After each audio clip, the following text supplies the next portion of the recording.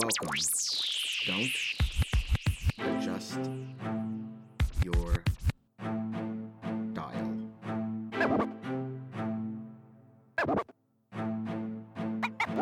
Welcome everyone to the Lo-Fi Poli-Sci Podcast. I'm your host, Michael Pickering. That's right. Lo-Fi as in low fidelity, low quality, in your face, messy as can be, global news show.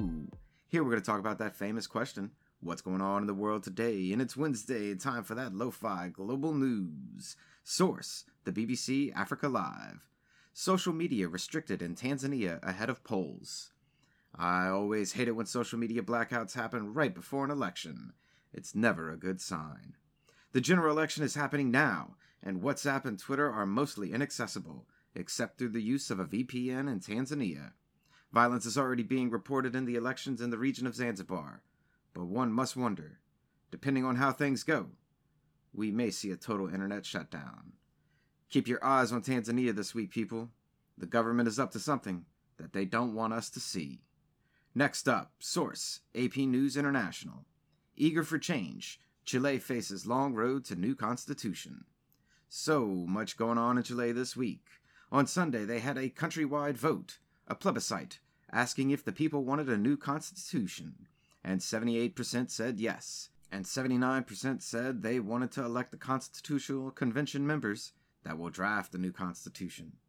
So this is how it shakes down. This past Saturday, Sunday, October 25th, 2020, Chile voted for a brand new constitution to be made. In 6 months, in April of 2021, 155 people will be elected from across Chile that will be charged with writing that brand new constitution. And then just over a year later, in mid-2022, that new constitution will go before the country for a vote on whether to accept it or not. So to be clear, Chile voted to get rid of the old constitution and make a brand new one, and that's going to take about 2 years. But really, that's not bad.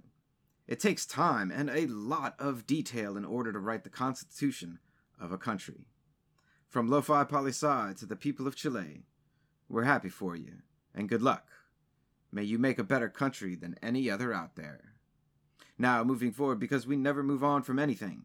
Source, Reuters World News. And to a country that's also making new laws, and some people have some kind of feelings about it. The story. Poland's Kaczynski demands Poles defend patriotism amid abortion backlash. The Constitutional Tribunal in Poland ruled that abortion due to fetal abnormalities was unconstitutional, which amounts to abortions only being legal in the country under the conditions of the mother's health, rape, or incest. Polish people across the country have taken to the streets, saying this is the far-right Law and Justice Party, basically making abortion illegal. You see, the Law and Justice Party has been stacking the courts with conservative judges for years, and now, it just so happens that the courts ruled in favor of a position that the party already had, and the Polish people are pissed. Well, let's be fair, not everyone, because someone still keeps them elected. But the Polish government is standing firm on its position, saying that nothing can come from these protests, because their hands are tied legally. Sure, you go with that. And we'll be watching what the rest of Poland says in the streets this week. Keep your eyes open, Lo-Fi Nation. There's lots going down in Poland as well. And our following story comes from the BBC News Latin America section, and is an update to the former president's story and a recent election. Bolivian judge annuls Evo Morales' arrest warrant. So the former president, Evo Morales, who went into self-exile in Mexico and then Argentina after mass protests, and was charged with sedition and treason, well, his political party won the national elections this week, and his attorneys successfully argued in court that the arrest warrant for Morales, well, they weren't issued correctly, and therefore not legal. And now, it appears like former President Morales is heading back to Bolivia. I'll be keeping an eye on this one as well, to see how exactly he's welcomed back into the country after these most recent elections. And a last piece of news to send you on your way for the day. Source, AP News, Science section.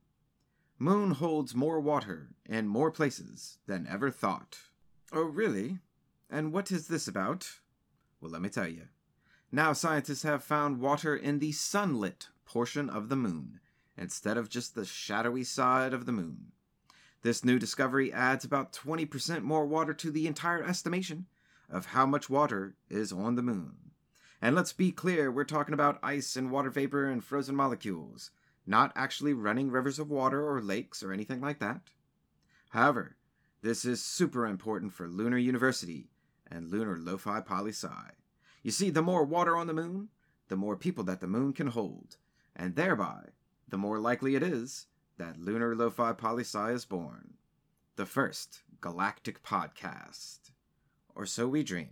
Check out the article, it's an interesting read, as the moon is the gateway for greater exploration for our solar system.